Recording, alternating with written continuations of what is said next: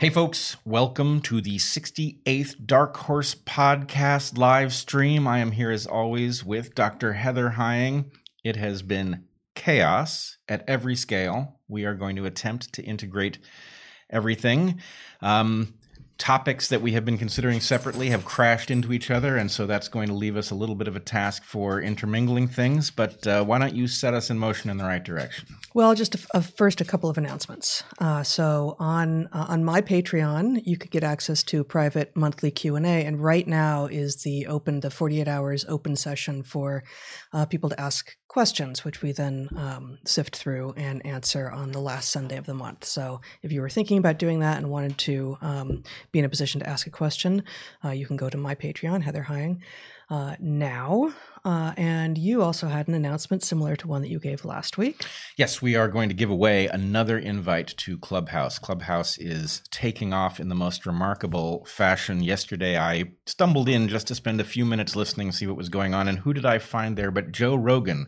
And when I walked in the room, he immediately called me up on stage, and suddenly there I was in real time talking to Joe and Lex Friedman and a number of other folks, Tim Dillon, who we gently chastised last week. So anyway, things are afoot there. And if you would like an invite, the moderator, Gator, is the go-to person, and we will give that out at the end.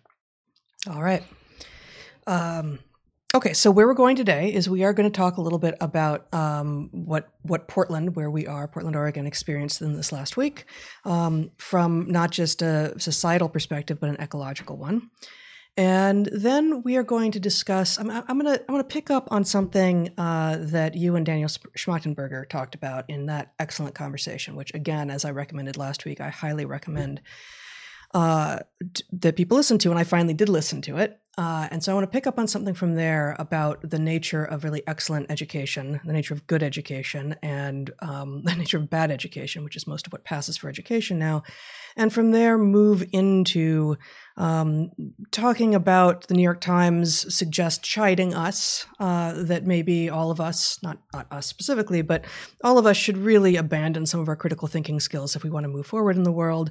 And from there, this is where, I was thinking along these lines, and you were thinking along the lines of effectively a kind of fact-checking apocalypse that is coming down the pike at us. And then so we are going to mesh these things, talk about them together, and then we'll finish with just a little bit on dung beetles, including just a new interesting thing that's going on in dung beetle land. We will finish on literal dung beetles. The earlier part will cover a fair number of figurative dung beetles, rolling dung across the internet and other places. Metaphorical dung beetles that will end with literal dung beetles, including a video that I took actually in the Amazon 13 months. It turns out it was 13 months ago today.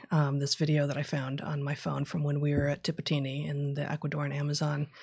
The last time we went almost anywhere. Fantastic. Yeah. Oh, and I guess one other thing. So as we were about to tell you, we were basically incommunicado all week and had to cancel a number of conversations we were supposed to be having. But Megan Murphy did post the conversation that she and I had back in January, and that's on YouTube now. And I made a couple errors in it, which I'm not going to specify here. They are significant to me, but won't be to most people listening who don't care deeply about some of the arcane biological things. But I think it's a really good conversation. It actually gets at some of this question that we keep on coming back to of like, what does it mean to follow the science? What is science, and what therefore should you be doing as you try to navigate the world scientifically? So I recommend that conversation on Megan Murphy's YouTube channel. And that meta conversation is so important. You and I got dragged in the direction of the philosophy of science, which I don't think either of us regarded as super important until graduate school. Dragged in graduate school. Mm-hmm. Dragged in graduate school, largely by Arnold Kluge, your primary mentor. Mm-hmm. And anyway, I have never regretted a moment we spent learning about it or thinking about it. It's amazing how many scientific issues actually come down to some slight nuance of the philosophy of science, which although PhDs are supposed to be philosophers of science, right? It's a doctor of philosophy. Most just never bother to think about it. And having never bothered to think about it, they screw up little things. And it's every bit as devastating as the failure to meet even basic assumptions in statistics. This is absolutely right. In fact, I once said to a philosopher, and a PhD in philosophy, which would seem to be somewhat redundant, but and that when she was dismissing some scientific ways of thinking as being aphilosophical, if not downright anti-philosophical. And I said, but of course, all modern scientists have degrees in philosophy. It's what we are supposed to be doing. She literally laughed at me. And, I was able to demonstrate that many of us do, but in fact, it's by far not all of them. And I think it is part of why you see people with the credentials not actually being able to demonstrate that they even know what science is, and certainly not being able to demonstrate how you would do it or under what conditions you should in fact trust a result that you find, and under what conditions you shouldn't. All right, excellent. So let's get to it. Let's get to it. This is the segment that we were thinking of calling Drunk Without Power. Drunk Without Power. Mm-hmm. You'll see why shortly. Yeah. So are we going to start with the pictures? Or should we just... Actually, yeah, just a tiny bit of description first. So we a week ago today, there was snow outside, there was snow on the ground, and we were saying, yeah, it's pretty rare for Portland, Oregon to have snow on the ground. And we had a series. It was either 2 or 3 distinct weather events, snow and ice storms that came through Portland and Southwest Washington and a lot of Northwest Oregon.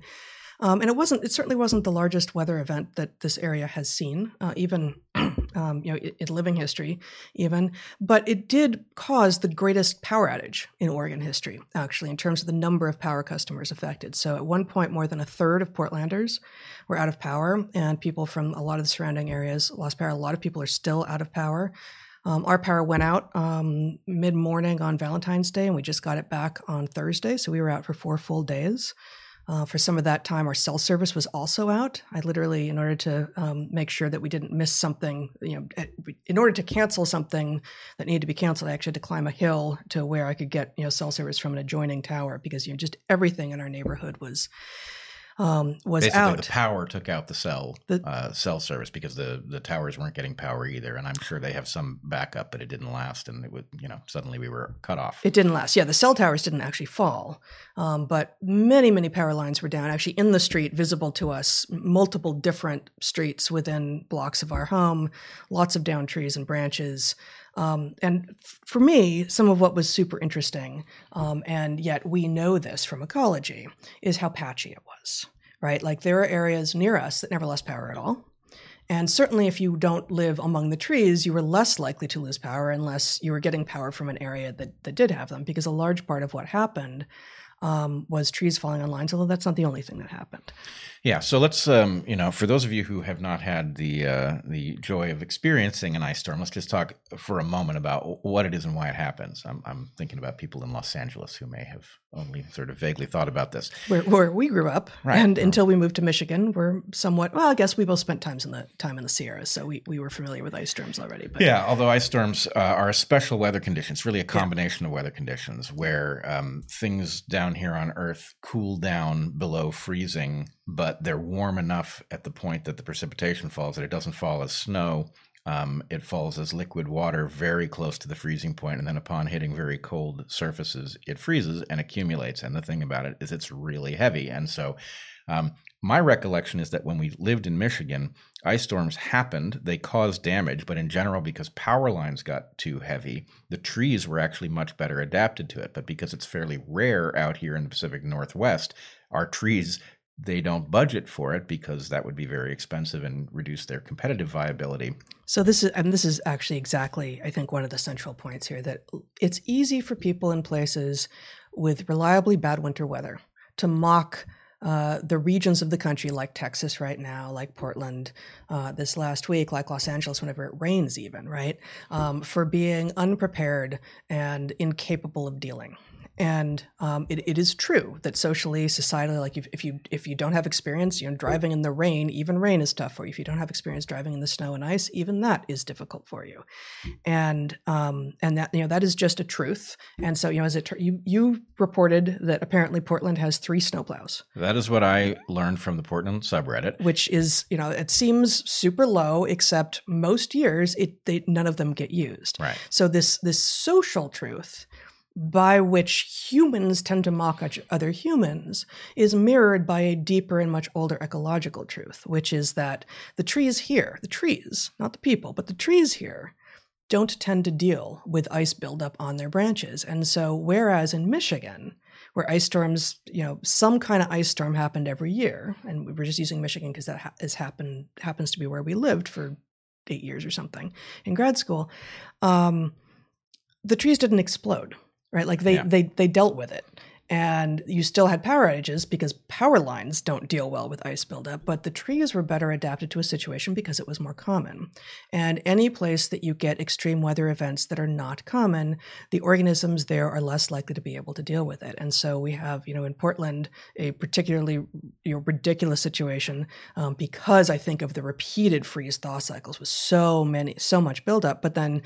Texas, it's even more out of the ordinary what happened. And so, they're dealing with their own kind of hell as a result, not of, them being incompetent but rather of the entire system, including the system absent humans, not having this as a regular feature of their lives. Yeah. In Texas, this can happen if 3 people leave their freezers open on the same afternoon. Right. It's a very rare thing for it to get cold enough to create. Have you in fact ever been in Texas? I have been to Texas. Yeah, I know. I've been there with you, but obviously that's not true. Right. No, that's true. Jeez. No, most jokes are not true. Yeah. I don't even strive for it anymore. No, I mean, obviously that was a joke, but Texas gets cold the way the high desert in California, gets cold, right? And not all of it. Texas is gigantic, and Gulf Coast is different from up near the borders with the mountain states, but this level of storm was unusual. Yeah. But now my joke is just making me look dumb. Oh, I know what you're thinking. You're thinking many of them do. Is that? No, I was just thinking, should I apologize? No, I'm not sorry. Don't apologize. Nope. All right. So let's look at some pictures. Zach, do you want to put up a series just to give people a sense? So, all right, here we have some ferns, and you can see there's a thick coating of ice on them. These are sword ferns. Skip ahead one. Okay, here you can really get a sense for how much ice is on the plants. This is a rhododendron, and there's a thick, it's like an inch thick coating of ice on each of these leaves. And that's one thing if it's one branch, which is robust to wind, and this branch is standing up to it reasonably well. But you can imagine scaling that up over an entire tree, how much extra weight the tree is dealing with in this circumstance. And I must say, we didn't get terrible wind this time. Sometimes the combination of wind and ice storm happens, it's every, 5 years, maybe 8 years. In the Pacific Northwest, we get such a thing. But that's really devastating too. All right, skip ahead one. All right, here you can see again, every branch, there's like multiple times the weight of the branch in ice sitting on the surface of the branch. Every surface was cold, and they all accumulated it. Okay, here you can see a close-up, and I don't know if your screen's good, you can see the crystalline formations on the surface of this ice. This is just a branch. It must be, 8 times as heavy as it normally would be. All right. And again, one more.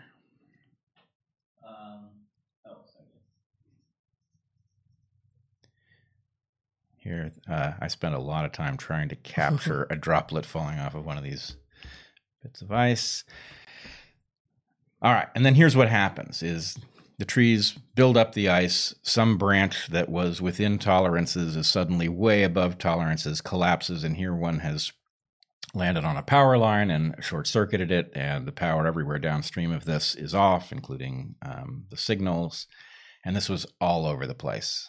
There were multiple entire trees down in many locations, often across the road. And the problem is that the system has become so fragile that, in fact, the power company initially was reporting very long periods of time in which they expected to repair it, and then they pulled all of their estimates. They stopped estimating altogether. Right. What they realized was that every time they got something, they found a problem and they hooked it back up, something downstream was short-circuited and they would pop that breaker. There was a branch they didn't realize on another power line that immediately shorted out, right. A number of houses. In fact, our power came back on for 5 minutes the afternoon it went out.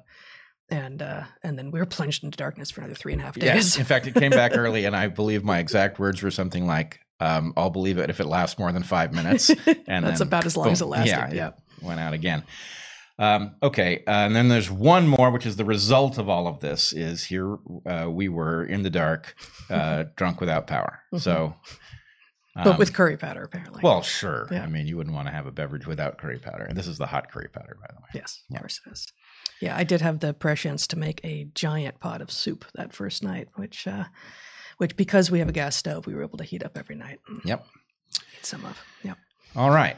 Cool. Okay. So let us move on to our next sort of biggest main topic, and we'll start by I'm just going to actually read someone. Thank you. Actually wrote a transcript of your and Daniel's conversation, and really, again, I recommend that conversation very, very highly.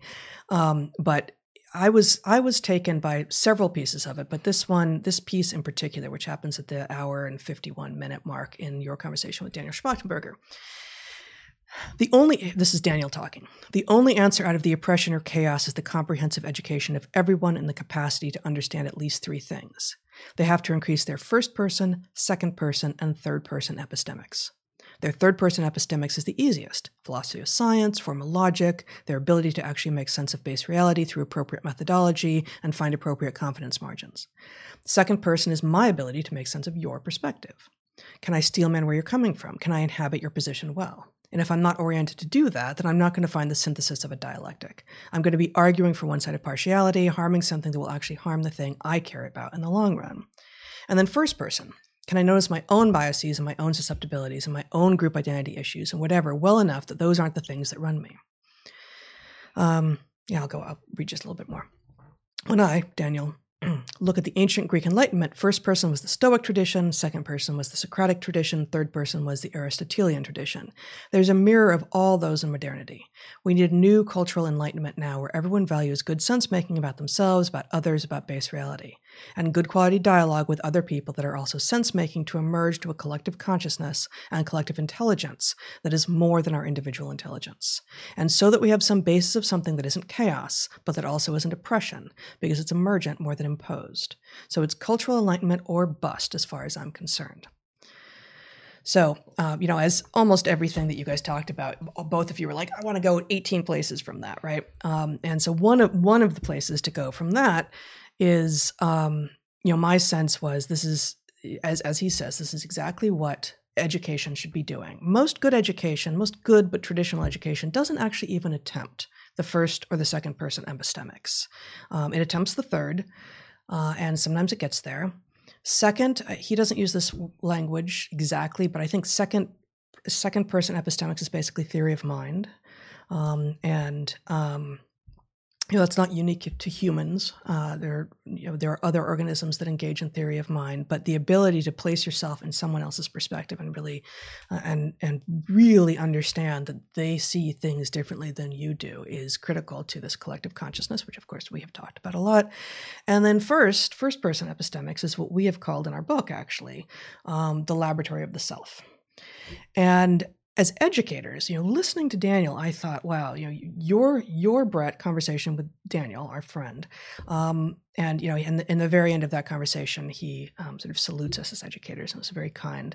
But I do think that you and I, specifically, without ever having categorized it this way, like I really love his categorization, we're trying and frankly usually succeeding in doing all three things, in both modeling first, second, and third person epistemics for our students, and also expecting them to derive the abilities to and engage with each other, having found their own first person and second and first person, second person, and third person epistemics. And, it's going to be a little bit different how you engage in the world. And as you point out in another point in the conversation, as we have talked about, for decades, there's a piece of science that maybe can't be taught. And I disagree with you a little bit on this, but, the formulation of hypothesis is the black box that is the thing that is not taught when you're teaching the scientific method. That sort of just always appears like, okay, now you've got hypothesis and now everything downstream is a scientific method. But I guess I would say look by comparison at what, for instance, diversity, equity, and inclusion, so-called education is doing. It's this pathetic, shallow nightmare of prejudice and insipid thinking. It's anti-educational. It imagines, it abandons third-person epistemics, claiming that that's, I don't even know, white supremacist or misogynist, who knows what. It never even pretends to engage in second-person epistemics. Like, there is no you, there is no outsider in this worldview of the woke revolution, the postmodern takeover of the academy and media and everything. And it presumes, and I actually made this point when we were talking about white fragility back in June or July, it presumes that the personal lived experience of the person talking is what is true for everyone. It is like the supreme form of narcissism that is anti-educational. And I think exactly to use Daniel's categorization, it takes a single experience and imagines that, the first person epistemics and sprays it, scattershot across the entire landscape as if it applies to everything. Actually, I want to go back to a couple things. One, there's an argument to be made that it deifies the personal experience and negates, the thing about what we call laboratory of the self is that you will never have better information on, or you will never even have really high quality information on what it's like to be the next person. Like, you're the next person to me. You and I spend a ton of time together, and we've spent many, many years together. So I probably know you as well as anybody can, but it's still a step removed, right? But I have very good information on what it's like to be inside my conscious mind. There's lots of stuff I can't access. But in any case, to take so the data is very good for self, but it's not a substitute for a dispassionate analysis of the world. The point is, it's actually an interesting source of information that you then want to test against patterns that you can see externalized. And neither of those is a substitute for the second person. Right. Of actually engaging with another person's mind and hearing when they say things that surprise you, and not immediately saying you're a bigot or you're wrong or try again, but oh, you actually have a fundamentally different understanding of or experience of the world. Let's explore that. Right. So in some sense, I think what you and I are going to land on, and the weird thing here, you and I entered the public consciousness as Evergreen became an absurdity. Yeah. And so you and I are constantly battling the fact that actually Evergreen, the founders of Evergreen, had something very, very right. Yes. Right. And it went off the rails because they didn't get everything right and nobody fixed the problems. But the basic point is there was something absolutely magical about not being stuck in any one of these realms. And we've seen failures stuck in all of these realms. We've seen an obsession with dialogue that demotes the seminar. Right. There you go. Yeah. We've seen, an obsession with personal experience, and, in other places, when as graduate students, we occasionally I remember John Vandermeer brought us into a class of Central American graduate students. In Costa Rica. Yeah, and the culture was very, very different. In fact, it was so deferential. Very quiet. Right. Yeah. And the problem was, well, you can't do science, you can't innovate in science if you're deferential to ideas that are certainly partially wrong. You have to be in a mode to challenge. And so anyway, any one of these But there's a cultural expectation of not challenging the authority figure, which is, as you say, antithetical to actually becoming a scientist. Right. So in some sense, the discovery is that you need all three of these things in play in the dynamic in order to make real useful progress. And anytime you've defaulted to one, you lose. Even defaulting to two, you lose. You need all three. And okay, so one thing is, the day before Joe Rogan showed up on Clubhouse, there was a discussion on Clubhouse about the day that shall forever after be known as the day before Joe Rogan showed up on Clubhouse. Well, here's the thing. For anybody who is not paying attention to Clubhouse, I know this all seems weird, but Joe Rogan hops in there and suddenly a room goes to 7,000 people with 3 overflow. I thought it was maxed at 5,000. Well, it was, but it then got to 7,000. And then while Joe was in the room, the engineers changed it and it became 8,000. Okay. Right. But anyway, the point is Joe showing up there just to check it out is unfortunately a terrible Heisenberg problem where it's like Joe can't check out Clubhouse because Clubhouse obsesses over him and then it gets spread on Twitter, et cetera. But anyway, the thing is, if you go back to the Joe Rogan experience, right? The Joe Rogan experience does contain all 3 of these layers. Yes, it does. This room that was on Clubhouse the day before Joe showed up was, is Joe Rogan a danger to science, or words to that effect? And this brought a bunch of us into the room. Joe wasn't there, of course, but Lex Friedman and me and Eric were in the room trying to explain why Joe Rogan is actually a huge asset to science and that it is really a misunderstanding of how science works that causes people to even formulate the question, right? And so that, you can see how it all would play out. But the final thing I want to say on your intro there is I know what you're disagreeing with me about with respect to the formulation of hypotheses and whether or not it can be taught. Mm-hmm. There's like 2 components, right? There's the, once you have an idea of what might be going on in a system, how do you make it into a hypothesis? That you can teach, right? The problem, the thing you can't teach is how you traffic in wrong ideas, right? Such that you can spot one that is in the category of wrong ideas, but might actually be right. But so, I mean, we should talk a lot about education for the rest of our lives, really, because we did, never planning to become really, I'm just going to say it, like extraordinary educators without ever having any of the training. And I think that helped. Yeah, maybe because of not having the training. Right. And because we both had such totally different educational experiences through all of our schooling and were intimately familiar with each other and therefore each other's experiences. We walked in being able to model, okay, you are a student who doesn't look anything like I've ever experienced before. I still bet you have something to offer. Let's figure out how to draw that out, how to help you realize that you actually have something to offer, as opposed to treating me as an antagonist that you're just trying to get through the class through.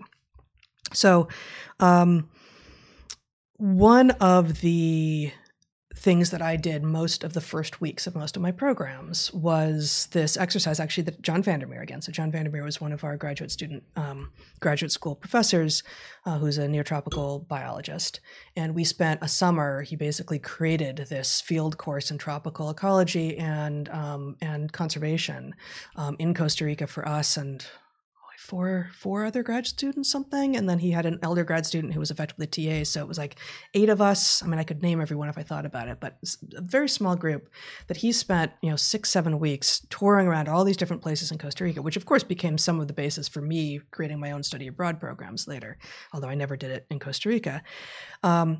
He ran us through an exercise that was from the Organization for Tropical Studies, which was the standard bearer of like how you become a tropical ecologist. You go and take one of these 4-week classes, and they just didn't happen to have any the year that we were interested in doing this. So he created this for us.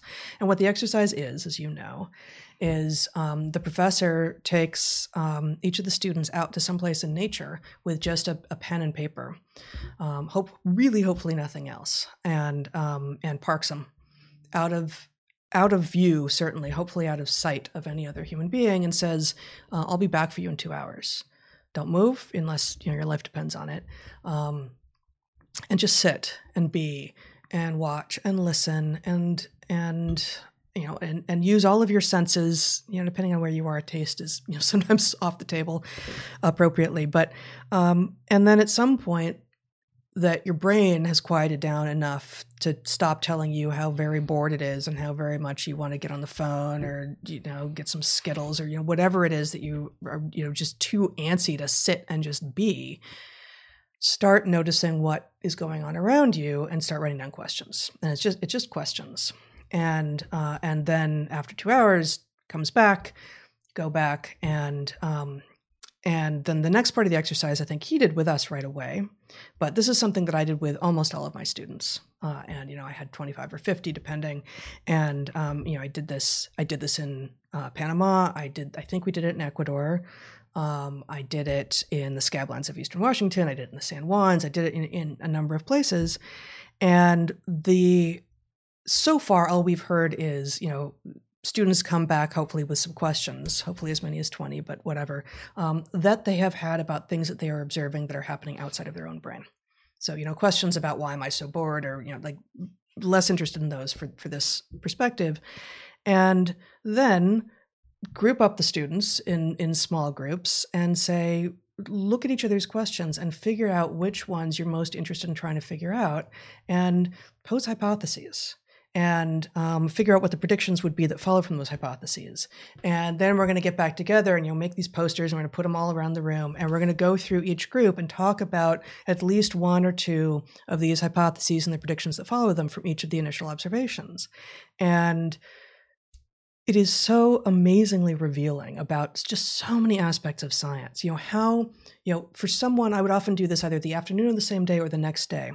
But for people who had literally never considered some observation or some hypothesis before, how fiercely wedded they became to that thing. How just adamant they were that this has to be the truth. Like, wow, you didn't even think of this 24 hours ago, and just recognize how fiercely wedded you are to this now. Okay, also take a look at these predictions that you have that follow from this hypothesis. No, they don't. Or they also would follow from your alternative hypothesis. Therefore, they're not predictions of one or the other. They're predictions of both. Therefore, they can't help you discriminate between the hypotheses.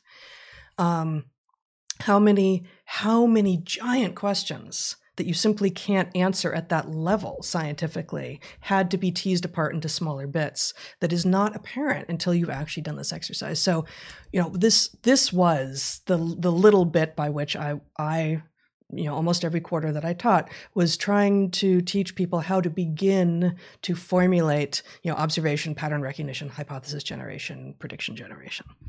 Yep. I definitely see it as a hugely valuable exercise. The degree to which students who don't grok what a hypothesis is are always left groping for how you go about formulating it. Now, sometimes they happen onto a method, but it's very often not some method we've conveyed. The point is, well, think about it, right? Mm-hmm. What might explain the thing you're seeing? And the answer is, well, your brain's a black box, and either it can figure out how to do that trick or it can't. Yeah. And if I, what I did, I showed them, I just modeled it, right? Mm-hmm. Yeah. Now, the point is, I don't know that I ever taught a student to do it. But the point is, by modeling what you're trying to get to, then some of them find their own method for doing it. But again, modeling is a kind of teaching.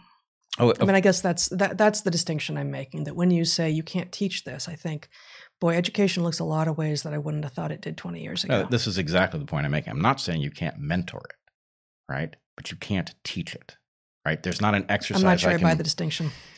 Well, all right. I'm quite convinced of it based on my interactions with my mentors, who I think did it very differently than I do, and the best mentors knew it. And so the point was, they they were good sounding boards, but they didn't, they never set about trying to, give me a method or show me how to accomplish that thing. But anyway, let's table that for the moment and move on. All right. So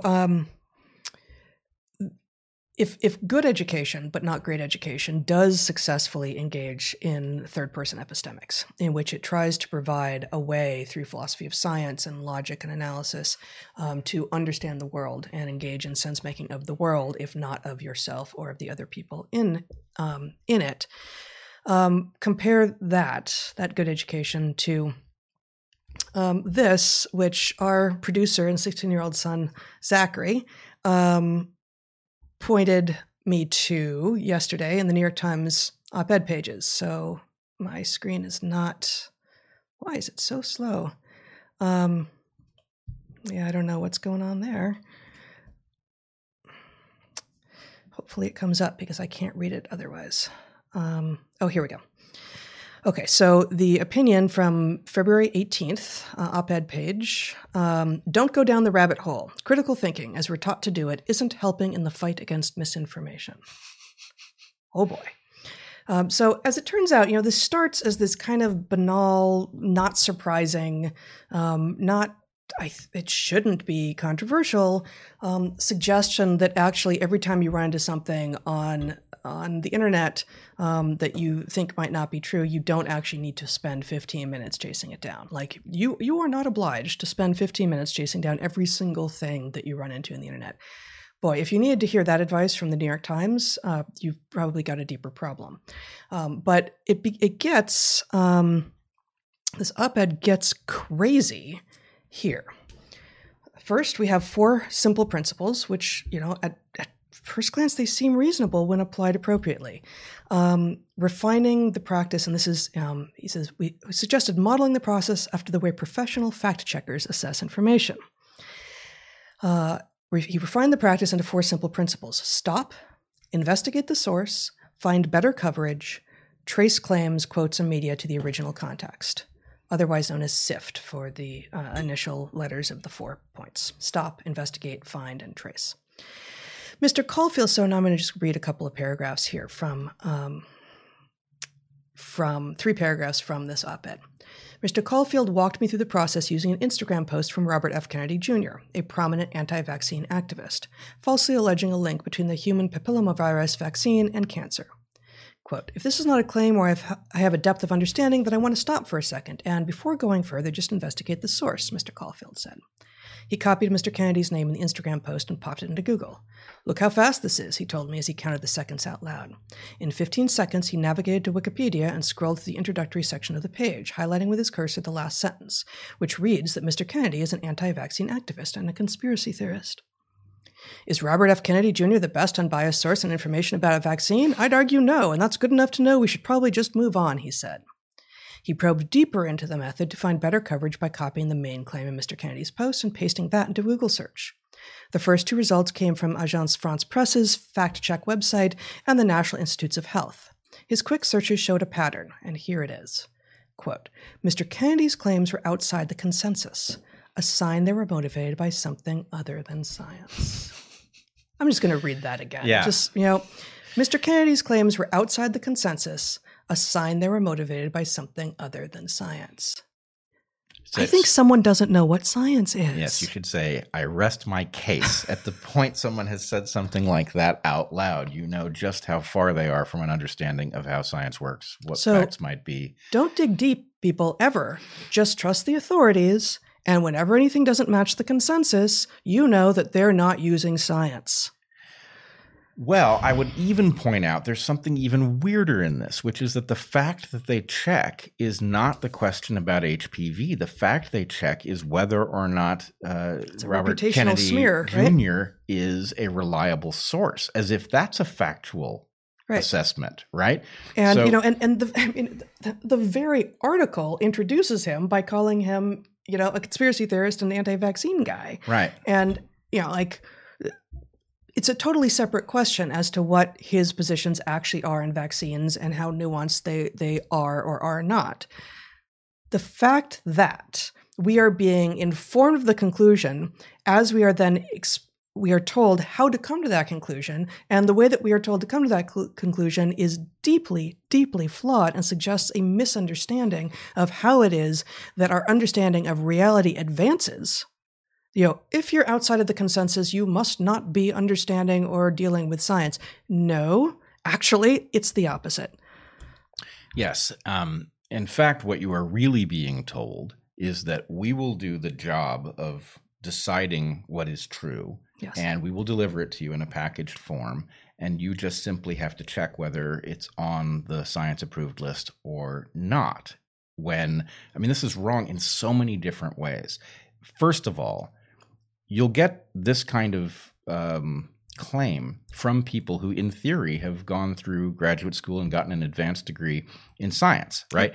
Yep. Those people should know better, right? They've seen the politics on the inside. They understand not only that wrong ideas can get a foothold, they understand that things like the replication crisis emerge and that those results that were unreplicable were wrong to begin with. right? For all of the years that people claimed that they were based on reliable science, there was a hidden flaw that had to do with the way the statistics were deployed that told us what was right and what was wrong.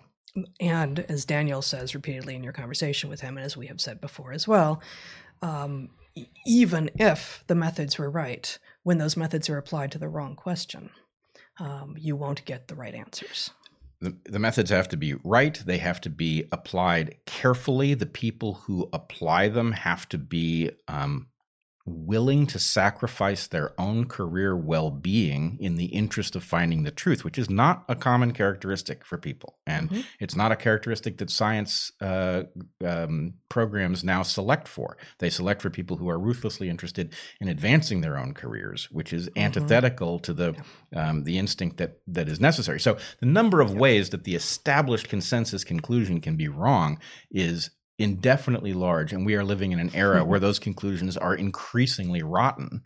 And to at this same moment be dealing with a question of whether or not there is a responsible way to check whether something is true, it involves seeing whether the person who said it is in some way defective, and at the point you discover they're defective, they're obviously wrong, right? Like, that's not a method I recognize. That's That's a mind virus right there. Yep. All right. So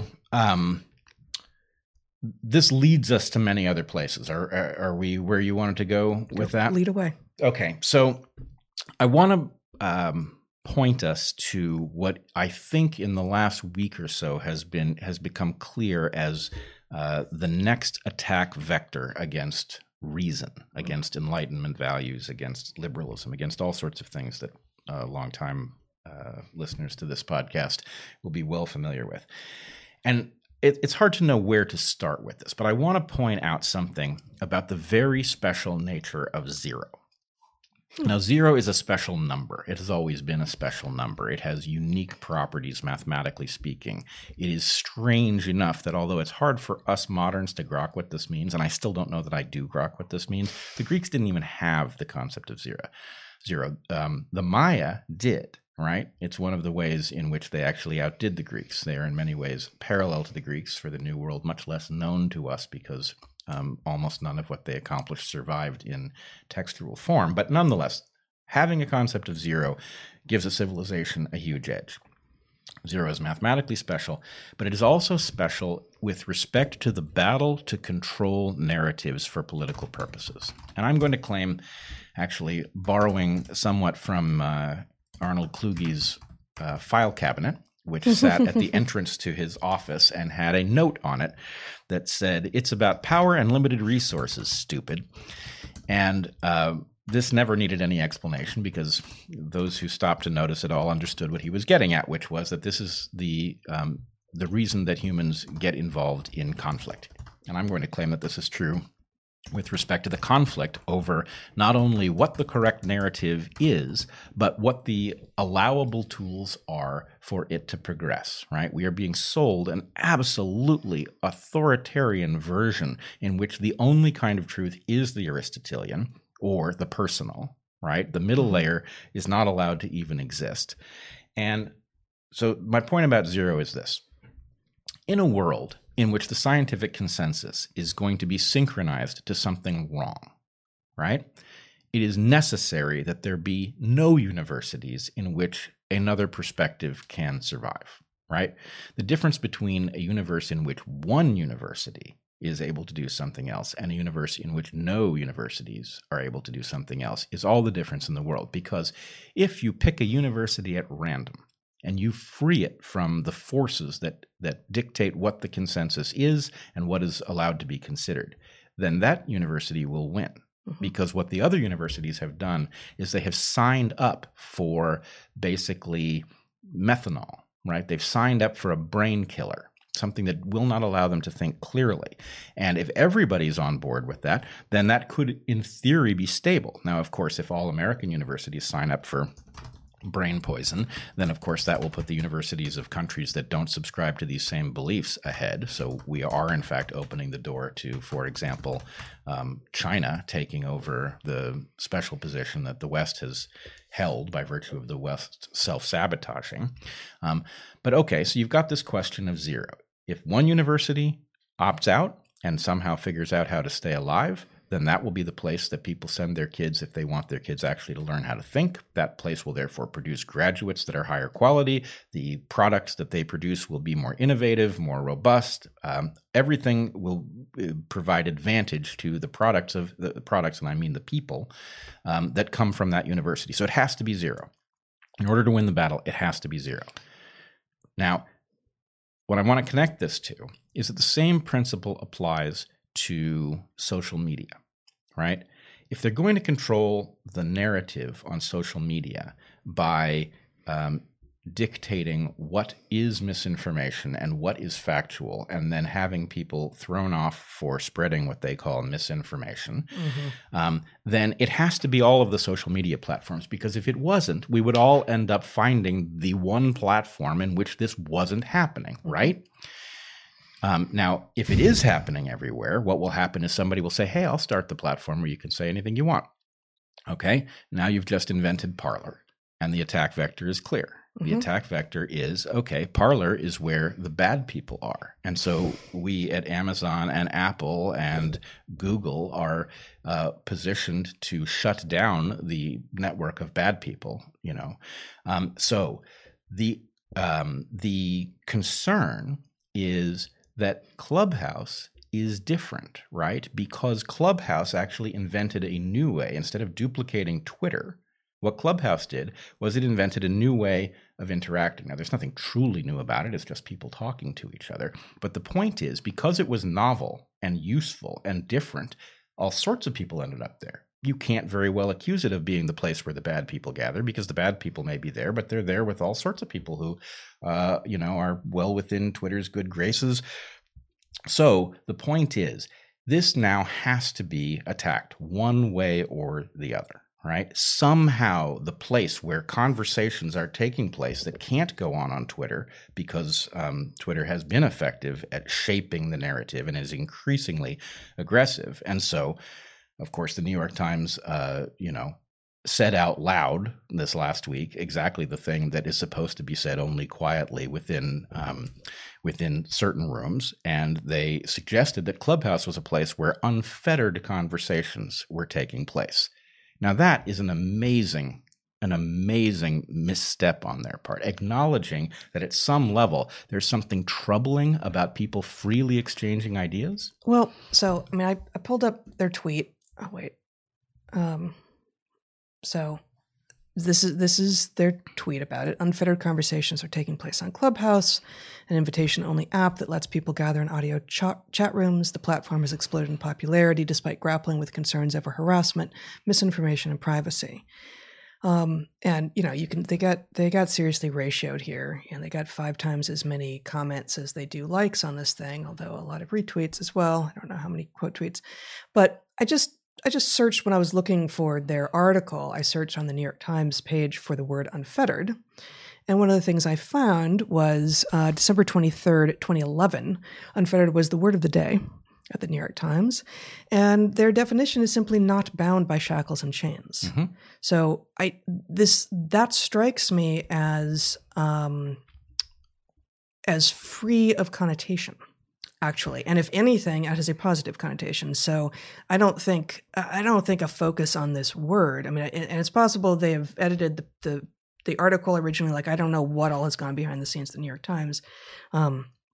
But I'm not sure what the hubbub is about this word. Oh, the hubbub is very well deserved. For one thing, the report came from somebody who's been traveling on Clubhouse and has been, a tattletale nanny hall monitor type. So the point is, in this context, yes, maybe in 2011, unfettered was a word without such connotations. But at the moment, this has everything to do with an intense fervor for regulating speech. And my point would be, free speech is effectively a synonym for unfettered conversation. They are supposed to mean the identical thing. And Zach, could you bring up the governmental news release that I sent you?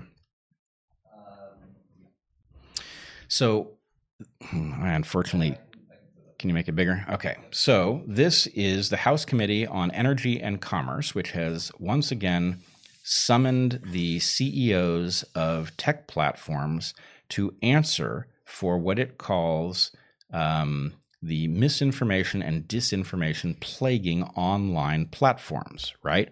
So this has a very definite valence to it. And I want to put this in a new context. Here we have the government castigating and interrogating CEOs of platforms that do have the ability to censor because they are not covered by the First Amendment, because they are private. Whether that should be or shouldn't be, we can discuss and should discuss. But the fact is, for the moment, they have the ability to censor. Their terms of service are absolutely opaque, unfollowable, and therefore you can be tossed off at will, which has happened to me, of course. But I would argue that this here, with the House committee in the hands of the blue team, putting forth this this news release in which it creates the impression that misinformation and disinformation are plaguing online platforms. Now, I'm not saying that there is not a tremendous amount of misinformation and disinformation on online platforms, as there is, discussed in every restaurant in, the world. Sure. Misinformation is a part of human communication. But what they are doing is they are effectively using something that I will call the Five Eyes Gambit. The Five Eyes are 5 nations that conspired to subvert constitutional protections. The 5 nations are the US, Canada, UK, New Zealand, and Australia, I believe. And the idea was, in the US, there are strict prohibitions against spying on US citizens. But those prohibitions don't apply, for example, to the Brits. They can spy on U.S. citizens. So to the extent that these countries wanted to spy on their own citizens, they could basically unionize, spy on each other's citizens, and exchange the information. Voila, no more constitutional protections, right? So what's going on here... It's a spying circle jerk. It's a spying circle jerk.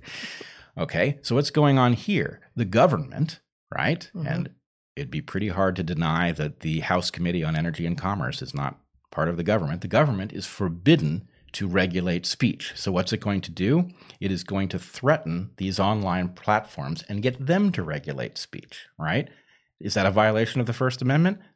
Thematically, it is very specifically a violation of the First Amendment. Is it exempt because of the one step removed nature of it, right? I think that's the argument that's going to be made. But the real point is even the title of the article that you quoted simply assumes a fight against misinformation, right? It never stops to engage the question of why it is that speech is protected the way it is, in spite of the fact that there is lots of misinformation contained in speech, inherently so, right? Why did the founders protect abhorrent speech? They did so because the net value of keeping speech free in spite of abhorrent speech is positive, remains positive. This is something we all understood until yesterday, to use Douglas Murray's formulation.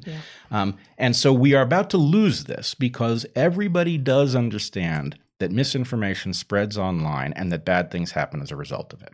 Right?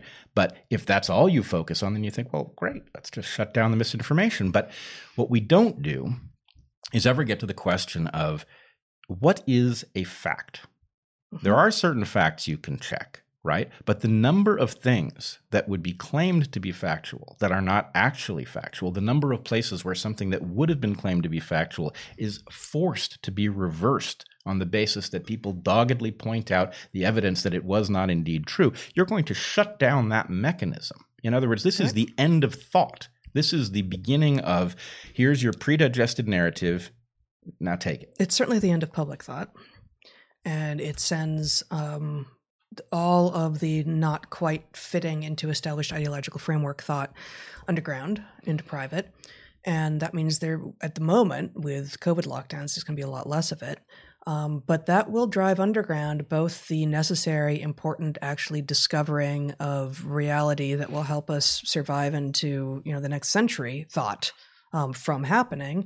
And it will also drive the actual hateful, fringe, disgusting thought underground out of view, such that when it explodes onto the scene later, everyone's going to act surprised, like, you did this to us. Like, what is language, actually, if not a place and a way to explore things that some of which are true, some of which aren't, and many of which we don't yet know. This is the point. The idea that it is just such hubris. There's such an arrogance to this perspective that we already know everything about what is true and right and just, and you can trust us to just keep your frail, fragile brains away from all the stuff that we already know isn't true and is dangerous. Like, that is not, if any society that did that went extinct quickly. That's what happened. Yep. You absolutely can't do this. And I just, we could go on for days coming up with examples of things that if you allow the fact checkers to decide what we can discuss with each other, we'll be frozen in place and we will never actually make the jump to what turns out to be true in the end. Yeah. And I would point out just, an example. Kary Mullis, the inventor of PCR, won a Nobel Prize for PCR, PCR being one of the most powerful techniques in molecular biology, right? He had doubts that HIV caused AIDS. These were not preposterous, delusional doubts. Now, he was wrong, I believe. He was factually wrong. But the point is, you had a super genius, right? Somebody who brought a tremendous amount of value to the world, who could not falsify in his mind the idea that HIV and AIDS might be two distinct phenomena that co-travel enough that we can fool ourselves into believing one is causal of the other. Now, do you want to do the same thing to him that they're doing to Bobby Kennedy Jr.? Right. Is Kary Mullis, a crazed, unreliable scientific source because he holds a belief that is in fact potentially dangerous? You need to protect yourself from HIV if you don't want to get AIDS. And so, there's no denying that if this is indeed a wrong hypothesis of his, that it has potential consequences for human life and limb. But the point is, no, we have to take the package that is Kary Mullis rather than say, you're not entitled to think because you sometimes do it wrong. Well, guess what? We all sometimes do it wrong. Notorious HIV/AIDS denier, Kary Mullis. Right. Right, exactly. And then the other thing is, I'm just stunned by the fact that we are having this discussion about stamping out misinformation at the same time that we are having this unusual discussion about the lab leak origin hypothesis for COVID-19, which is the rare case where, in fact, an idea that many wanted to stamp out, a year ago doesn't die. And we are, in fact, managing to convince people that it is a viable hypothesis, which it clearly is. So, again, do you want to stop that conversation? Because frankly, if you'd stopped that conversation, we'd all still believe it was pangolins. And we now know it wasn't pangolins. And, that's normal. Hypothesizing that it was pangolins on the basis of some evidence, that's a totally normal phenomenon. Discovering that actually doesn't make sense in light of the fact that, for example, pangolins don't normally get coronaviruses, and the coronavirus that we have, COVID-19, SARS-CoV-2, doesn't infect them effectively, right?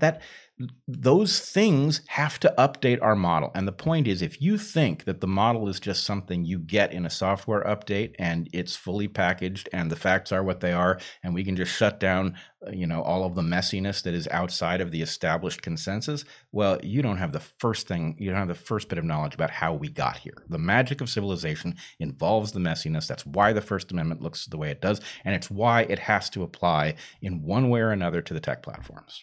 Absolutely. So I don't have it to show, but also this week, I believe, the Wikipedia entry for the lab leak hypothesis was actually taken down. Right? It was fact checked out of existence by what turns out to be a small band of motivated activists. Okay, so you I guess had this pulled up. So there was for a brief time a COVID-19 lab leak hypothesis. Notice the phrasing, not lab leak theory, lab leak hypothesis page that very responsibly chronicled the evidence for the lab leak hypothesis. And it was taken down as a result of an incessant and very powerful campaign by a small number of people behind the scenes. There is some evidence that that campaign involved what would be called a water army being a Chinese phenomenon in which people are hired to make social media posts that sway opinion. So this is a known phenomenon, and there is... I assume that happens all the time. I've never heard the term water army before, though. I think it does happen all the time, and I think water army applies specifically to the Chinese version of it, which has been large scale. The Chinese have taken a very aggressive stance with respect to what is tolerated on the internet, and there is a battle over various platforms in which Chinese people exchange information under the radar. But in any case, I guess I'm sorry. One thing that I do not understand about this conversation is it's, and I think I said this on the last episode, it's easy to try to smear those of us who are talking about it as if it's because we're anti-Chinese, we're xenophobic. And I think actually, if this does turn out to have been a leak as a result of gain-of-function research at this lab in Wuhan, that points the finger if you go back just a little bit more at American science and scientists and the NIH and such than it does to China. And not to say that, China, if this is true, would not have been involved in a cover-up in all of this. But the idea that this is that this would make China look bad, it would make a lot of virologists look bad, and the whole program of gain-of-function research and serial passaging look bad, and potentially it would reveal to us the downstream effects of the moratorium that the Obama administration put in place precisely because of the risks of this research, and the mistake, presumably, that it was for the Trump administration to raise the moratorium. It makes a whole lot of people look bad, and I don't feel like China is really special in that list. Well, it's becoming special because it is behaving in an obstructionist fashion with respect to the investigation of this hypothesis. Well, but the WHO's given them complete cover then. Right. I agree. This does not start out... And in fact, I've got a piece of an interview here to share, as you wanted me to. Okay. On that topic. Well, let's finish this out, though. Okay. So we've got... Let's take your challenge here and just notice, in a world in which we are going to decide that scientific consensus is the arbiter of what is a fact, then let's map the lab leak hypothesis question onto it and note the very dangerous circumstance we find ourselves in. Okay. Either SARS-CoV-2 is an escapee from the lab, or it isn't. If it is an escapee from the lab in Wuhan, then it suggests something about the danger of escapes, that you can effectively crash the world economy and, kill millions of people by accident because, maybe you were doing what you thought was honorable research, but that research, the cost-benefit analysis wasn't what you thought it was. Either that's true, or it did come from nature. If it came from nature, these things can potentially hop out at any time and crash the world economy and kill millions of people, et cetera, et cetera. And so the point is, the implication is either we shouldn't have been doing this research because the danger was way too big, or we should have been doing it sooner and bigger and more labs and all of that stuff. So the point is, the decision... It's not just a conflict of interest. It's like, thrive or die. It's not just like continue to eke out a fragile existence or go down screaming. It's like you're going to either become the most important types of researchers in the world, or you are going to be recognized as having done the research that helped spur the world into a global pandemic and economic collapse. Those who created this research program, and this was an international effort, those who created it are either the heroes or the villains of this story, right? Yeah. And the idea that we are now going to fight that out on the basis of, well, if it's a consensus and it's in Wikipedia, then it's a fact and everything else can't be discussed on social media. Well, what's going on, at Wikipedia? Well, when you look behind the scenes, you have people openly discussing the best tactics for sustaining the attack. That is to say, berating people to the point that they ultimately give up is being discussed as a tactic in the editing part of Wikipedia. So the point is, this doesn't have anything to do with facts. Right. This has to do with people who want that entry down for their own reasons, whatever they may be, shaping what the world takes to be a factual reference. Now, the fact is, I use Wikipedia all the time. It does. There's certain kinds of things that you can, go in there. If you want to look up, the chemical constituents of a particular, molecule, there's a pretty good chance you can find it in there. And the chances that that's subject to some sort of political wrangling are pretty low, right? Yep. But there are other things on which there's a lot at stake in which you just can't rely on it as a factual reference, and there's no mechanism. Hence, we're stuck with what we call misinformation. And the thing that scares me most of all is that the ratio of misinformation to high-quality heterodox information is probably 1,000 to 1 on a good day, right? The high-quality heterodox information is buried in a sea of garbage. And if you get people to focus on the sea of garbage and you say, wouldn't you like to be free of this 1,000 pieces of bad information? Wouldn't the world be better off without them? Well, maybe it would be, but you can't get rid of them without getting rid of the secret sauce, which is the 1 in 1,000 pieces that you absolutely need to chase down and doesn't have the defense of, hey, this is a fact and we all agree on it. Right. All right. Should we? I think we're there. Well, we're not there. We're going to talk. You wanted me to share this thing from Science from February 14th. Politics was always in the room. WHO mission chief reflects on China trip seeking COVID-19's origin. So this is an interview by Science, one of the two most important scientific journals in the world, with the mission leader, Peter Ben Mbarak, who we haven't heard as much from because Peter Daszak was sort of the, self-appointed, otherly appointed spokesperson mostly. But let us just go to a few of these questions. Here we go. Question.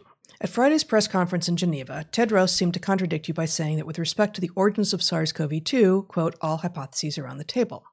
Was it a mistake to call the lab origin hypothesis extremely unlikely? Mbarak answers, no.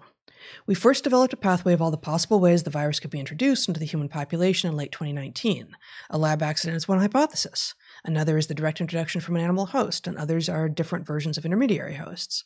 For each hypothesis, we tried to put facts on the table, look at what we had in terms of arguments, and then make an assessment of each. It was already a big step to have Chinese colleagues assess and evaluate such a hypothesis based on what we had on the table, which was not much. Yes, lab accidents do happen around the world. They have happened in the past. The fact that several laboratories of relevance are in and around Wuhan and are working with coronavirus is another fact. Beyond that, we didn't have much in terms of looking at that hypothesis as a likely option. So like asterisk, yes, you did. But okay, let's go back into the interview for a moment. Question. But what led you to use the extremely unlikely label? Did you learn anything that made it less likely? Answer. Again, Mbarak speaking. We should not put too much focus on the wording. We were looking at different options. At some point, we were thinking, should we use a ranking, with 1 being the most unlikely, 5 the most likely, or should we use colors? Or should we find another scale? We ended up with a 5-phrase scale. Extremely unlikely, unlikely, possible, likely, and very likely. It's more an illustration of where these hypotheses are to help us organize our planning of future studies. Question. But my question is whether you learned anything new in China. Now that you've been there, do you have more reason to say it's extremely unlikely than before? Translation. Answer my damn question, dude. Answer. Again, Mbarak. Yes. We had long meetings with the staff of the Wuhan Institute of Virology and 3 other laboratories in Wuhan. I can't even do this with a straight face. They talked about these claims openly. We discussed. What did you do over the past year to dismiss this claim? What did you yourself develop in terms of argumentations? Did you do audits yourself? Did you look at your records? Did you test your staff? And they explained how they worked and what kind of audit system they had. They had retrospectively tested serum from their staff. They tested samples from early 2019 and from 2020. There were a lot of discussions that we could not have had if we had not traveled to Wuhan. We also did not have evidence provided by outsiders to support any of the claims out there. That could potentially have tipped the balance. What we saw and discussed gave us much more confidence in our assessment. The consensus was that this is an unlikely scenario. We also had difficulties designing future studies to look into the laboratory claims within our joint group because if you want to explore such a hypothesis further, you need a different mechanism. You need to do a formal audit, and that's far beyond what our team is mandated to do or has the tools and capabilities to do. So that was also a reason why we could not start moving forward in our next series of studies into that direction. But the fact that the hypothesis is listed or assessed as extremely unlikely is not the same as if it had been listed or assessed as impossible. We're not closing the door. We're not closing the door because it's swollen and we can't get it to close. Oh my God. Yeah, I mean, it's really, it's like, and sorry, but well, we looked at a number of different schemes, and probably you wouldn't be upset with us if we just said it was purple instead of a highly unlikely. We thought about using language, and we thought about using colors, and we thought about using just because we landed on this scheme doesn't really mean anything. And we thought about it does. What are you talking about? We thought about having a guy with a uniform stand there and say, "Nothing to see here, folks. Go on home." Yeah, don't look at the man behind the curtain. Don't look at the man. Yeah, there's infinite numbers of versions of what are you doing? You're not compelling. This is not a compelling interview. Now, interestingly. Yes. Let us compare this. Hey, Zach, do you want to put up I sent you a paper. Now, this is not a peer-reviewed paper, but it takes the form of a manuscript, and it is by authors who actually have advanced so this is Latham and Wilson. And this paper is basically an analysis of how likely it is that China that there is a natural origin intermediate to be found, which was a large part of the discussion that we did last week. And they attempt to quantify the chances. And actually, this analysis, although I'm going to argue that it is flawed, I think it is flawed in a way that the natural scientific process would cause their estimate to be refined. Mm-hmm. But the analysis centers on some very interesting and important pieces of evidence, one of them being phylogenetic and the other geographic. Okay. Right? And the point of the analysis is that if you look at the chances of patient 0 showing up in Wuhan and the chances that the coronavirus that becomes a pandemic is a beta coronavirus, mm-hmm. From this particular group, that is to say, from the same group as generated SARS-CoV-1, the initial SARS, that the chances, they calculate the chance. If you scroll down here, Zach, scroll down to near the end of the article. Keep going. Slow down. Scroll back up a little bit. Well, I can't quite find it, but they calculate the number if you combine the likely. Oh, there it is. 1 in 630 that it will be in Wuhan, and 1 in 28 that it will be a close relative of the original SARS. And they calculate the combined number at 1 in 17,640.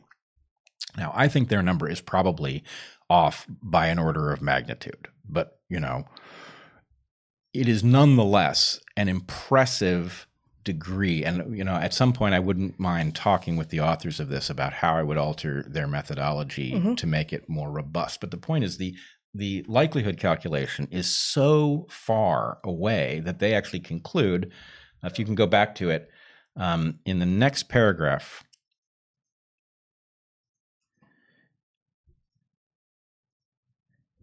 Okay, scroll down just a little bit.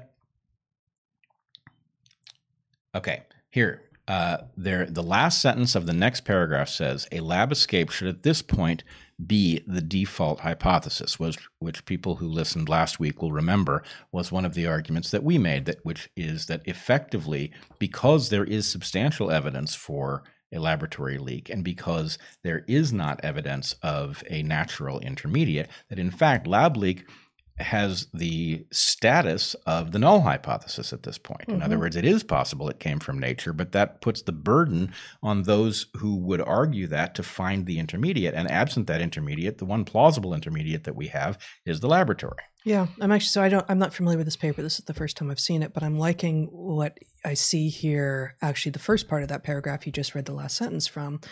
The criticism will doubtless be made that the geographic and the phylogenetic evidence described here are circumstantial, mere coincidences.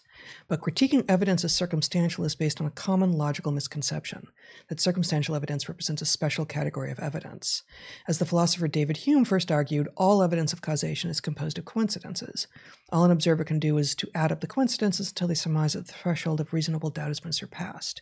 Conclusions are always provisional, but in the absence of evidence to the contrary, anyone open to persuasion ought at this point to conclude that the probability of 17,640 to 1 far exceeds that threshold. A lab escape should at this point be the default hypothesis. Now, I see there that they've elided a key part of the scientific process in their description there, right? Like that if you have the hypothesis before you find we have talked about this with regard to correlation and causation, right? Like correlation does not imply causation unless you predicted it in advance, right? And so their sort of approach from Hume-centric as opposed to more like Francis Bacon-centric, which is our sort of original approach, converge, I think, right? And so they land as well on this conclusion. What the default should be, and default hypothesis. So this makes so many of the right points because, for one thing, people who've been with these live streams since the beginning will remember the very early period as we were trying to sort out what we were learning about coronavirus, and the field, all of the fields involved in this discussion, had moved into a mode where, because there wasn't time for normal peer review, you couldn't wait a year for your paper to go through that process. Yeah. We were just working from the stuff on the archives, right? Mm-hmm. Now, the stuff on the archives is the preprint servers. So archive was the name of one of the preprint servers. The preprint servers, which are not yet peer reviewed. Right. Basically, it's a place to lodge papers that take the right form, but haven't been through that process. But it made for a very vibrant discussion in which many more people had access to the tools. It was messy. There was lots of wrong stuff there, right? So it didn't have the kind of quality control that comes from peer review, but the quality control that comes from peer review is anything but a hedge against bad information making into the literature. There's tons of bad information. And increasingly, as we've talked about before here, peer review acts as these latter-day fact checkers where they're motivated to, to a particular kind of research type of conclusion, people in particular that they want to have published, et cetera. Right. Now, what I would point out is that this paper, which as far as I know is not peer reviewed, it takes the form of a peer reviewed paper, but it's published in a source that doesn't peer review, I think. Mm-hmm. It is logically evaluatable. I have concerns about the way it was done, and one of the conclusions is interesting. So these people advanced a hypothesis earlier that the intermediate was one of the miners in the Yunnan mine from which samples were taken, and they have a model in which the lungs of that miner basically served as a serial passage experiment. Mm-hmm. Now, I don't think this can be the case, but it is a viable hypothesis. One of the miners who died? Or one of the... I actually don't think it matters. I don't think we know. What we don't have is any evidence that those miners transmitted the virus to anybody. Mm-hmm. So if it is a lab... So their idea is it's a lab leak and that the sample was transmitted to the lab from which it leaked, but the sample was enhanced in the lungs of these miners through a natural evolutionary process. I don't believe that this can be the case. Why? Well, for a number of reasons. One, I believe that the selection, I don't believe that there's enough room for that selection to have taken place in a single individual. But their argument... Well, and this is part of why I asked one of the ones who, as I understood it, I thought that there were only a handful of people who got it and they all died. 3 died. Okay, so this seems more plausible to me if it's from the lungs of one of the miners who survived, and therefore it may have had more, basically more generations in which to evolve within the lungs of that miner. Yeah, I agree. Although if we're talking about SARS-CoV-2, then we're talking about something that the immune system does get wise to, and ultimately wins that battle. So anyway, we can talk about it. I agree that if you lived, there was a longer period of time potentially for that evolution to take place. But I don't believe a single miner's lungs are going to be enough. I remain to be convinced of whether that's true. But here's the other problem, is that there are 2 factors in the amazing capacity of SARS-CoV-2 at the point it shows up and hits the ground running in Wuhan. right? It's very good at invading tissues, and it's very good at getting between individuals. And all of the selection in the miner's lungs would have been in favor of invading tissues. It would not be super well adapted to and jumping as far as we know, people. it didn't go between tissues either. Even. Didn't go between individuals, didn't go between tissues. Well, that would certainly be an interesting question. I don't think we know that that's true because they died of what was called, I don't think it was even called viral pneumonia. It was understood to be a pneumonia. We now know it was a viral pneumonia. But it would be very interesting to know, what a full necropsy would have revealed about what other tissues were affected. There's a lot that could be settled if we had those samples, which I believe we just simply don't, and they might actually exist in somebody's freezer somewhere, which is another reason that we need to answer this question. Right. But nonetheless, these authors say they do exactly the right thing. They lay out all of their work, right? That work can be evaluated. I believe that they are off by something like a factor of 10, which still leaves a very impressive, 1,760 to 1 burden, which is way or indication of direction, which is, I've said I think it's 90% or above. That's well above that. But in any case, the natural process can now unfold here outside of those who would fetter the conversation, right? We can, darn those fetterers. I always liked how he played. Well, I mean, he's gifted, but nonetheless, he's not a hero of free speech.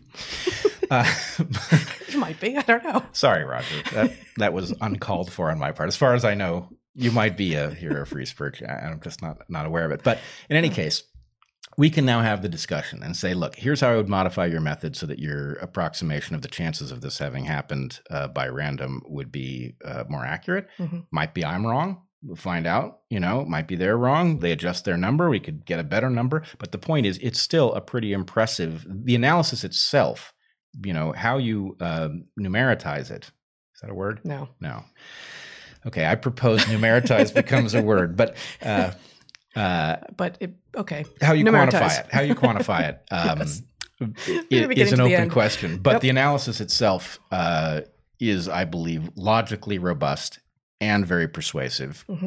And it suggests the burden of proof. Therefore, we are borrowing. So you don't see any sign errors. You think the size of the estimate is off. I think the size of the estimate is off, but the point is, it's the estimate is so profound that even at a tenth their strength, it's still overwhelming. Still remarkable. And then I think the question about, they say there are 4 lab leak hypotheses. It is very likely that their estimate on the strength of that likelihood is that it is one of these, and their point is we have advanced one. It could be any of the 4 or another, but it's likely to be in that quadrant and not a natural origin. And that is certainly an excellent place to have a high-quality scientific discussion. All right. Well, given that it's 2:00 here already now, we still need to talk about dung beetles. Maybe we should move on. Yep. Okay. Zachary, while you're showing a video, we can talk over it, right? Because there's no sound really in the video. Or you can mute it. I mean, there's sound of rustling. There could be interesting jungle noises. I think there's not. Yeah. So this video is one I just took with my iPhone at Tipitini in the far western Amazon in Ecuador. Like I said, 13 months ago, when you and I were there for 2.5 weeks working on our book and exploring and just generally being tropical biologists.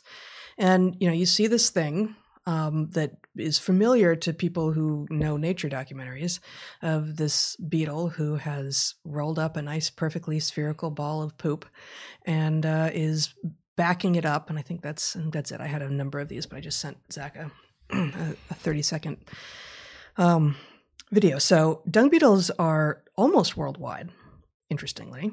The scarabs like that one that are often really brilliantly colored are I don't know if they're pantropical, but they're certainly neotropical. I don't think the really brightly colored dung beetles tend to get into the temperate zone so much. Like mangroves and sidewinders, which we discussed in episode 66, they are not just widespread but convergent.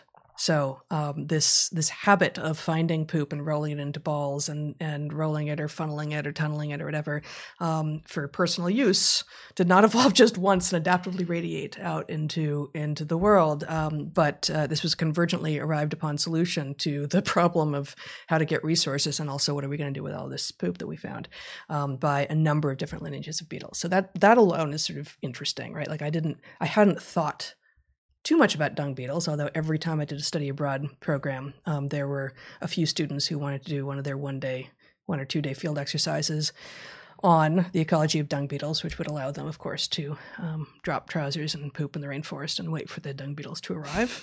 That's the easy way. That's the easy way. And they really are ubiquitous enough and driven enough by the smell of fresh excrement that you can reliably get dung beetles to come to fresh poop at least in the neotropics. And in fact, I should just point out there's an excellent book called Tropical Nature. It's right there, in fact. In which, so it is. Yeah. Tropical Nature here, which has the proposal in it for this experiment. In other words, it proposes that if you're going to work in the tropics, that you do take a poop in the woods and then step back and watch what happens, because things happen fast in tropical forests. Yeah. Right. Well, so this book, which is the subtitle of which is Life and Death in the Rainforests of Central and South America, was always something I signed before we went on study abroad. And so, they I think you would come upon this if you were trying to figure out what you might do for a day or two long project in the rainforest, and you've come to recognize that actually monkeys are a problem because they move around all the time, and you have to put them to sleep and then get up before they get up if you want any chance of finding them the next day, for instance. Whereas if all you have to do is poop and wait, it's rather an easier project. But this book is extraordinary. But science this week. The reason that I wanted to say anything about dung beetles right now is not because I was thinking about them otherwise, but Science this week has this article. It's not a research article; it's a news article titled "Humble Dung Beetles May Be Ideal DNA Detectors for Animal Surveys." And so I'm not going to read anything from it. That's really all right there. And the idea is that a lot of what some types of biologists are doing, sort of, and especially conservation biologists, is trying to establish who's where, like what species are in a particular area by doing these surveys. And there's a lot of, you can do audio surveys and, listen, and you can, most, you can do, transects, and, you could do camera traps and, lay cameras. And in fact, at Tipitini, Diego Mosquera, who had been the director at Tipitini and is now, I think, the director of research, had one of the most extensive camera trap studies I've ever seen, and maybe has been done to date in a tropical field situation. And he caught, there's like 5 species of cats, and oh boy, what is it, 10 or 12 species of monkeys. He wasn't mostly seeing the monkeys because these were down low, but and just an incredible number of charismatic megafauna that otherwise weren't being seen, that he was finding with these camera traps. But really rare stuff is really hard to find, and we would like to know what's out there. And one way to do it is being proposed is, well, these dung beetles often are specifically collecting mammalian dung, and the DNA of the mammals who shit out that dung remains viable as fragments of, identifiable fragments of DNA from that species for apparently 48 hours after the dung beetle takes it in. And so you have to sacrifice the beetle to get the DNA, but it is being proposed and has just begun to be... So they're not talking about using the dung balls themselves to get the DNA? No. They're talking about using the stomach contents of the beetles. Now, why not use the dung balls themselves? Yeah. I don't know. And it's not even explored here. Yeah. Probably because they're going to use light traps to get the beetles, and they're not going to be able to... Finding the beetles is not going to be all that easy either. It's going to be very labor intensive, but putting up a UV light will... Well, no, actually, so you just landed on it. Basically, just as I said... landed on it? Just as, our students and my students who were interested in looking at dung beetle ecology in part because you can get them to come to you. Yeah. They're not going to use light traps. They're going to shit in the woods. Really? They're going to file that in their grant application? It's at least implied in this little Science News article. Interesting. Yeah. Oh, okay. Well, that's fascinating. Yeah. So no doubt. So finding dung beetles with balls is with dung balls is somewhat easy to do in at least a neotropical forest, and I've seen them in Madagascar too. But I've never spent really any time in the other tropical forests of the world. But you can reliably every single time attract dung beetles with fresh poop. Yeah, you just can't. Yeah, no, that's true. They'll find you. They're not using light traps. Okay, well, I would advise they use light traps, or at least say that that's what they're gonna do in their grant application. But But I mean, I think in part the whole reason that this is useful is, oh my God, any day we want, we can go out and get dung beetles. Yep. And light traps, you kill a lot of other insects, you attract a lot of stuff you don't want. It's like, and you don't. I don't even know to what degree dung beetles particularly come to light traps. I'm trying to remember. I've certainly been around enough light traps. I believe they are actually relatively frequent. But I guess seen we'll scarabs, find out. But I haven't seen. I don't know that I've seen dung beetles. Scarabs, of course, is some giant category. Well, anyway, don't know. To draw the circle a little closer here, though, Carrie Mullis invents PCR. No doubt the technique that they will use to amplify the little pieces of DNA from the dung beetles. And so anyway, that technique is now everywhere, including COVID tests. Indeed. All right. I think we've reached the end. We have begun to show the picture that we'll use in the thumbnail at the end, but maybe we showed it early on. I think it's going to end up being one of those... ice pictures or Drunk Without Power? Drunk Without Power, yeah, it could be that one. Yeah. All right, so we're going to take, for those of you watching, a 15-minute break and come back with a live Q&A. Ask your questions in Super Chat now or in the next hour, and we'll get to as many of them as we can.